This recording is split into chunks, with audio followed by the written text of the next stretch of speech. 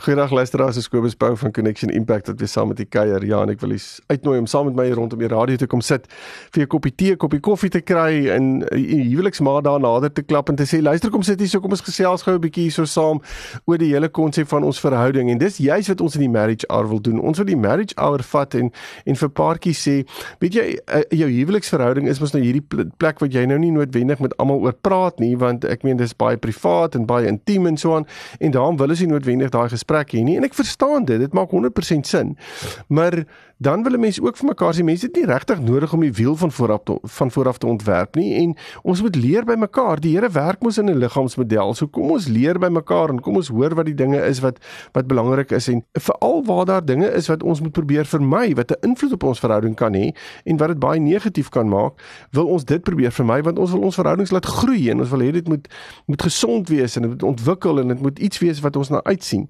So ek wil vandag gesels oor die hele konsep van emosionele konneksie. En ek het weer eens gaan kyk sommer net na 'n artikel van Rachel Pace waarin sy praat oor die hele konsep van emosionele konneksie en die voordele daarvan, en dan ook wat is die tekens van emosionele konneksie. En sy gee 'n definisie daarvoor wat vir my eintlik so goed is. Sy sê 'a relationship emotional connection is a bond between lovers that is beyond what you like physically. It is where you share deep intimacy in all aspects. En as ons daarvan praat, dan besef ons dis 'n emosionele konneksie wat nie noodwendig gebaseer is op 'n fisiese konneksie nie. Fisiese konneksie kan vloei uit die emosionele konneksie, dis verseker.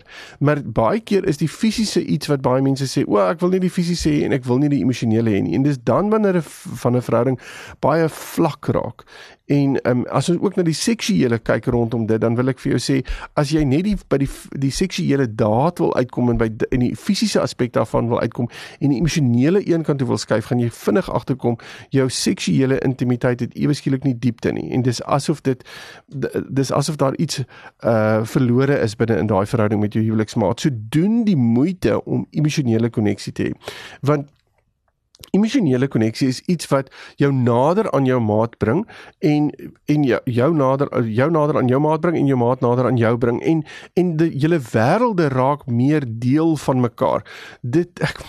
Ek is nou versigtig om te sê, dit is die ding wat sê ons raak een, want ons raak een, soos wat die Here vir ons sê, ons moet een raak, en emosionele konneksie het te doen met daai raakpunte waarin ons saam begin dink, saam begin voel, saam begin ervaar en saam begin die lewe sien.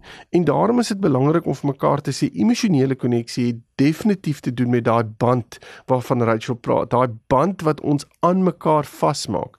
So as emosionele diskonneksie daar is, dan voel ons baie keer, ons is twee aparte, losdrywende wil ek amper sê entiteite op 'n baie groot oseaan, en ons weet nie noodwendig hoe om by mekaar uit te kom nie, en baie paartjies ervaar dit. Baie paartjies ervaar daai los emosionele wil ek amper sê ervaring waar daar nie konneksie is nie, en hulle hinker na daardie konneksie. En daarom is dit belangrik om vir mekaar te sê, wat is die tekens en wat is die goed wat ons moet nastreef, wil ek amper sê, om hierdie emosionele konneksie te hê. Nou Rachel sê in haar artikel, wees vriende. Heel eerste, en is dit 'n belangrike konsep. Ek wil vir eers luisteraars sê, om in 'n huwelik in te stap waar jy nie 'n vriend is van die persoon met wie jy in 'n verhouding is nie, is vir my nogals 'n bietjie snaaks, want heel eerste moet jou verhouding gebaseer wees op 'n vriendskap. As ek en Linda nie vriende is, ek wil amper sê beste vriende is nie, dan gaan ons nie noodwendig met mekaar enigiets deel nie. Daar gaan nie veiligheid wees nie, ons gaan nie na mekaar wil luister nie, ons gaan nie respek hê vir mekaar nie, ons gaan mekaar nie waardeer nie. En ek dink dit is so belangrik wanneer daar vriendskap is. Gaan kyk 'n bietjie hoe vriendskappe werk. As jy 'n goeie vriend is met iemand, het daardie persoon ewe skielik vir jou waarde. Jy wil na daardie persoon luister, jy wil tyd met daardie persoon spandeer. Jy wil daardie persoon respekteer vir wie hy of wat of sy is. En hoe meer dit gebeur en hoe dieper dit raak, hoe meer intensief raak die vriendskap. En dis presies wat ons binne in ons huweliksverhoudings wil hê. En dis wat baie keer gebeur. Ons doen die moeite aanvanklik om 'n vriendskap te bou, en dan het ons hierdie vriendskap, en dan ewe skielik, as ons die vriendskap het, trouens, en dan is dit asof iewers net iemand 'n skakelaar afgesit het gesê, nou hoef ons nie meer in ons vriendskap te werk nie, want ons is mos nou by mekaar. En dis die grootste leuen wat daar is. Ons moet bly werk aan ons vriendskap. Ons moet moeite doen met ons vriendskap. Hulle hou daarvan om met mekaar te gesels, sê Rachel. Sy sê, ons die paartjie gesels met mekaar, hulle doen moeite, hulle kommunikasie is daar, en dis so belangrik om te besef, as jy emosionele konneksie wil hê, hoe gaan ek weet wat in my maat se lewe aangaan, as ek nie vir my maat vra nie, as ek nie weet wat daar aangaan nie, gaan ek aannames en afleidings maak en 'n storie skryf wat nie noodwendig presies is dit wat my maat ervaar nie, en dan gaan daar diskonneksie wees, daar gaan miskommunikasie wees, en ons moet moeite doen met dit.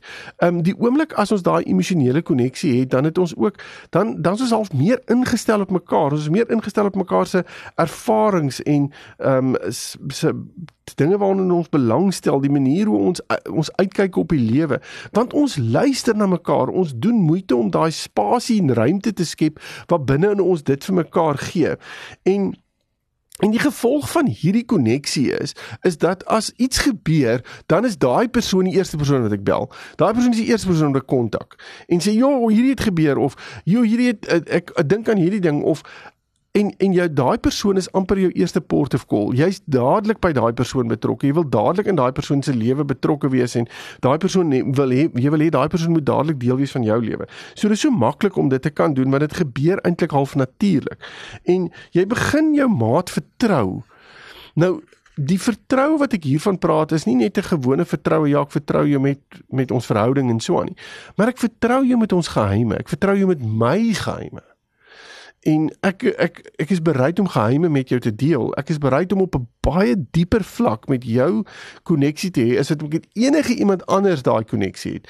En daarom is dit so belangrik om vir mekaar te kan sê, ons moet besef dat as ons nie hierdie kan doen nie, dan, ek wil amper sê, as jy nie 'n geheim met jou maat kan deel nie, dan wil ek amper vir jou sê, met jy mooi gaan dink, is daar reg hierdie emosionele konneksie, want ek moet geheime met jou kan deel, en geheime veroorsaak dat ek kwesbaar teenoor jou kan staan. Kan ek kwesbaar teenoor jou wees? Nou die kwesbaarheidsaspek is die volgende ding wat emosionele konneksie bring, maar die oomblik as ek daai kwesbaarheid het, dan sê ek vir jou, ek het 'n plek waar ek kan seer kry. Ek het 'n plek waar dinge nie alles so mooi in plek is en al die eentjies in 'n ry staan nie. En ek het nodig dat jy dit moet weet, en ek het nodig dat jy dit vir my moet beskerm, en die oomblik as ek dit kan doen, is daar 'n emosionele verwagting, emosionele konneksie, wat ek nie noodwendig met iemand anders het nie. So die interessante is, as hierdie goed nie in plek is nie, daai geheime nie in plek is nie, en ek kan nie kwesbaar teenoor my maat staan nie, dit beteken ek is nie veilig by my maat nie, dan gaan daar diskonneksie wees, daar gaan nie konneksie wees nie.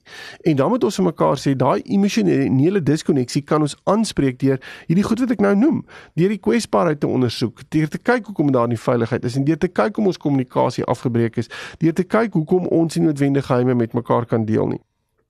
En dis belangrik om hierdie gesprekke met mekaar te kan hê, want anders gaan ons net aannames en afleidings maak wat nie noodwendig goed is vir ons verhouding nie. Die volgende ding wat dit veroorsaak, is dat daar ons het nie noodwendig, Rachel sê, non-intimate gestures of love, dis wat het wys, en dit beteken, ons is nie noodwendig besig om seksueel intiem te wees nie, maar ons is besig om hande vas te hou, ons het daai fisiese nabyheid as 'n paartjie wat dit vir ons bewus maak van die ander een se teenwoordigheid in ons spasie. En dis vir ons lekker om dit te doen. Ons soen mekaar op die voorkop, of ons gee mekaar 'n drukkie, of ons daar's daai tipe van konneksie, fisiese konneksie, wat die liefde vir mekaar wys en ook die konneksie sterker maak. En dan is dit ook belangrik om te sê, jy is so ingestel op mekaar, dat jy eintlik al weet, dat iets nie lekker is in die ander een se wêreld, sonder dat daai een dit vir jou sê nie. En dan is dit nogals belangrik om vir mekaar te kan sê, ek sien iets is nie lekker by jou nie. Is dit reg? Maak ek my afleiding reg? Is daar 'n ding wat verkeerd is? Is daar iets wat ek mee kan help? En die oomblik as jy hierdie dinge begin raak sien, dan begin jy emosioneel, dis amper asof daar 'n emosionele band tussen julle twee is, en daai band het 'n vloei wat plaasvind. Daar's energie wat vloei in haar band, van die een na die ander en terug. En derhalwe kan ek goed by jou optel. Ek kan optel as jy gelukkig is, ek kan optel as jy gestres is, ek kan optel as jy hartseer is, en ek kan dit aanspreek, want ons verhouding het daai oop plek, daai oop ruimte waarin ons dit kan doen. En ons is nie besig om mekaar af te skiet oor dit nie, ons is besig om mekaar uit te haal of te kritiseer daaroor nie.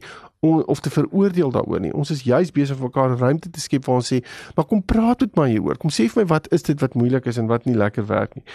'n Volgende ding wat gebeur is ons, as daar die emosionele konneksie is dat ons regtig mekaar, ons raak mekaar se cheerleaders, ons is regtig besig om mekaar die beste uit mekaar uithaal.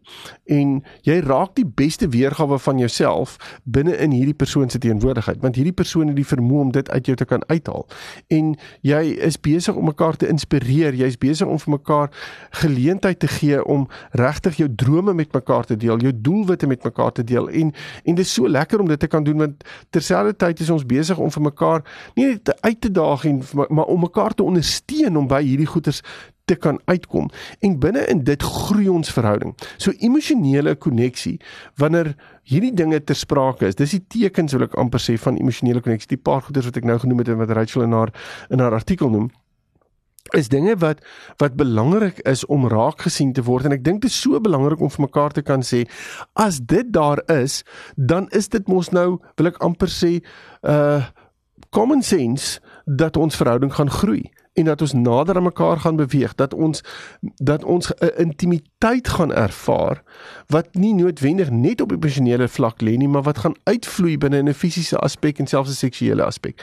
En al daardie aspekte van ons verhouding gaan geweldig veilig begin voel.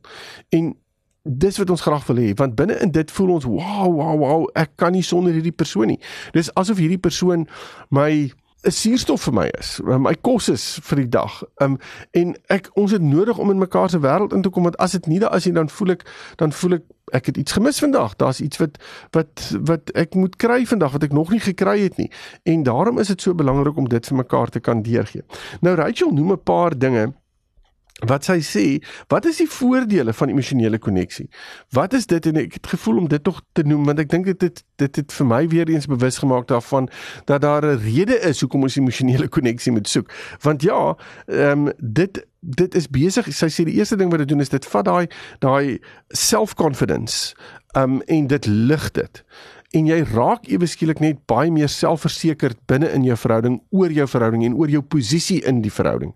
En dit is mos nou lekker om dit te kan hê, want ewe skielik voel jy, wow, ek weet hoe om hierdie te doen, en my maat ondersteun my maat gee my die positiewe terugvoer, en ek gee vir my maat die positiewe terugvoer. So, daar's nie negativiteit wat afbreekend is en my onseker maak oor wat ek doen, en of ek dit goed reg doen, of verkeerd doen nie. My maat is daar om my te help, my by te staan, my te ondersteun, en as daar iets negatief is, dit selfs op 'n positiewe manier te help uitsorteer.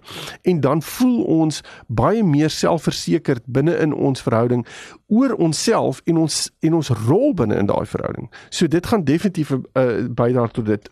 Soos ek net nou gesê het, dit gaan die seksuele verhouding van julle huwelik, die seksuele aspek van julle huwelik definitief beïnvloed en positief beïnvloed, want ons voel geweldig emosioneel naby aan mekaar. En as ons emosioneel naby aan mekaar voel, dan voel ons fisies naby aan mekaar en begin dit uitspeel op daardie terreine van ons lewens. En daarom is dit belangrik om vir mekaar dit te kan gee. Baie keer sal mense sien persone se seksuele lewe in hulle huwelik neem af of daar is nie, en dan as jy begin praat met die paartjie sal jy agterkom die emosionele konneksie is eintlik die ding waar daar 'n behoefte aan is en wat nie daar is nie. En die oomblik as die seksuele wel plaasvind, dan is dit half leeg en niemand geniet dit nie en daar's nie iets binne in dit wat dit substance gee nie. En daai emosionele konneksie gee dit daardie volhoubaarheid. 'n Volgende punt wat 'n voordeel is dat jy begin baie veilig voel by mekaar. En dis presies wat ek net nou gesê, die oomblik as ons emosioneel daai konneksie het, voel ons veiligheid in ons verhouding groei. En ons is gemaklik om met mekaar sekere goed te deel. Ek is bereid om kwesbaar teenoor jou te staan. Ek is bereid om geheime met jou te deel. Ek is bereid om dinge met jou te praat en my lewe meer voor jou oop te stel, want ek weet jy gaan my beskerm. Ek weet jy gaan vir my daar wees. Jy gaan my nie onder 'n bus gooi nie. En die volgende punt is dat dit verlaag spanning en pyn. En dis interessant om dit te hoor, want daar's positiewe hormone wat vrygestel word in ons liggame, veral wanneer ons positiewe emosionele konneksie ervaar. En daardie positiewe hormone dra by tot pynverligting, dit dra by tot die verligting van spanning, en ons moet dit weet, en ons moet besef dat as spanning in ons lewe opkom, of pyn in ons liggame opkom, dan is dit baie keer 'n refleksie van iets wat op 'n emosionele vlak plaasvind, en ons moet bewus wees van hierdie dinge, dit die goed staan nie los van mekaar nie, hulle vat hande. 'n Volgende ding wat Rachel uitlig, sy sê, daar's oop en eerlike kommunikasie, en dis mos nou presies wat ons graag wil hê. As daar oop en eerlike kommunikasie is, dan is ons besig om daai geheime met mekaar te deel, dan is ons besig om veilig te wees, ons is besig om kwesbaar te wees. Oop en eerlike kommunikasie beteken, ek hou nie goed terug nie. As ek en jy met mekaar gesels, praat ek die 100% storie met jou. Ek praat nie 80% van die storie en hou 20% van die storie terug, want ek weet nie wat jy met daai 20% gaan doen nie. Inteendeel, ek gee vir jou die 100% storie, jy gee vir my die 100% storie, en ons weet presies waar ons met mekaar staan, want daar is eerlikheid en deursigtigheid binne in ons verhouding. Wat dan lei tot die volgende punt wat sy noem, en dit is emosionele, dat ons mekaar emosioneel ondersteun. Daai ondersteuning wat daar is, want weer eens, ek kan empatiseer met jou situasie. As jy met my gaan praat oor jou emosionele behoeftes, en jy gaan jou wêreld vir my oopstel, dan gaan ek weet wat daar aangaan, ek gaan die prentjie begin sien. Met die gevolg is, ek kan empaties na dit kyk, en ek kan empaties begin betrokke raak by jou. En ek dink dit is so belangrik om dit vir mekaar te kan sê, want as ek dit nie kan gee vir mekaar nie, dan is ons weer eens besig om half te sê, maar hoekom, ek is versigtig om hierdie te deel met my maat, want ek dink nie my maat gaan vir my die ondersteuning gee nie. En as ek juist die ondersteuning het, en ek weet daar's 'n emosionele ondersteuning, en 'n emosionele verstaan van dinge, dan maak dit vir my makliker, ek gaan baie meer oop, eerlik, opreg, deursigtig, kwesbaar wees. Die volgende punt wat sy noem, en wat ek reeds genoem het, is daai hele konsep van, dat daar fisiese gesondheid van die fisiese gesondheid van die kappel, van die paartjie, gaan verbeter. En dit is omdat daar die hormone vrygestel word, jou immuniteitssisteem word eintlik geboost, soos wat sy sê, one study researched couples who were exposed to 5 minutes of genuine love and compassion, and the result showed a boost of immune system. En om vir mekaar te kan sê, wow, maar jy weet, as ons immuniteit kan verbeter, ons gesondheid kan verbeter, dan hoekom wil ons nie die emosionele konneksie tussen ons verbeter nie? Hoekom kan ons dit nie doen nie? Want ons raak gemakliker by mekaar, ons raak meer oop by mekaar, en ons is nie noodwendig die heeltyd bang en versigtig vir mekaar nie. Ons kry sekere kwaliteite verbeter in ons verhouding, die oomblik as daar emosionele konneksie is, en dan praat ons van goed soos geduld en vergifnis, en die feit dat ons meer generous raak met mekaar, ons begin meer oop praat teenoor mekaar, meer, ek wil graag vir jou betrokke kry by dinge, ek wil graag vir jou deel hê van dinge, en ons raak meer gelukkig, daar's gelukkigheid wat binne in ons verhouding inkom, en die gevolg van al hierdie dinge is hierdie groei wat plaasvind. En ek dink dit is so belangrik om vir mekaar te sê, wil ons regtig groei hê in ons verhouding? En ek dink nie daar's een enkele paartjie wat vir my gaan sê, nee, ek wil nie groei in my verhouding nie. Ek wil nie dit hê nie. Ek dink groei is 'n bietjie overrated nie. Inteendeel, ek dink ons almal soek dit. Ons almal wil daai aspek hê van, wow, hier het ons hierdie ding wat ons verhouding, ons begin vandag hiermee, en môre is ons op 'n beter plek, en die dag daarna is ons op 'n beter plek, en so aan. En emosionele konneksie is deel hiervan. Daarom is dit so belangrik om hierna te kyk. En veral in die begin van 'n jaar wil ek sê, gaan sit en praat met jou maat en sê, hoe gaan ons hierdie jaar? Wat gaan ons doen om hierdie jaar 'n beter jaar te maak as die jaar wat verby is? Wat gaan ons intentioneel in plek sit, sodat ons emosionele konneksie kan groei, sodat ons verhouding kan groei, sodat ons op 'n beter plek kom. Want die laaste punt wat sy noem is, ons raak daai vennote in mekaar se lewens. Ons raak betrokke in mekaar se lewens. Ons raak daai maat wat ek soek, daai lewensmaat. En dis wat ons almal wil hê. Ons wil daai een persoon hê wat saam met ons stap en saam met ons die pad doen, en saam met ons huil en saam met ons lag, en ons hande hoog hou, en die beste van ons dink, en eerlik is met ons, en dinge vir ons uitwys wat nie reg is nie, maar wat saam met ons stap en sê, alhoewel dat dinge is, gaan ons daardeur werk, maar ek het jou beste, ek sien die beste in jou raak, en ek bou die beste uit, en dis presies wat ons wil doen. So, daarom, die vraag is hierdie maklik, Nee. Maklik is dit nou glad nie. Ek dink nie dit is nie. Ek dink dit raak baie intentioneel. Ek dink dis iets wat 'n mens moet besluit en is iets wat jy vir mekaar moet sê, kom ons meet dit elke nou en dan. So ja, as paartjies wil ek jy uitnooi, gaan sit en praat met mekaar oor julle emosionele konneksie en kyk 'n bietjie op watse vlakke julle meer emosioneel kan konneksie hê en kyk hoe groei julle verhouding en maak 'n plan, sit dinge neer, sit doelwitte neer en kom by daai doelwitte uit. So ja, ek hoop jy het 'n wonderlike week wat voorlê en as jy verder met my wil gesels, jy welkom my webtuiste besoek connectionimpact.co.za. Totsiens.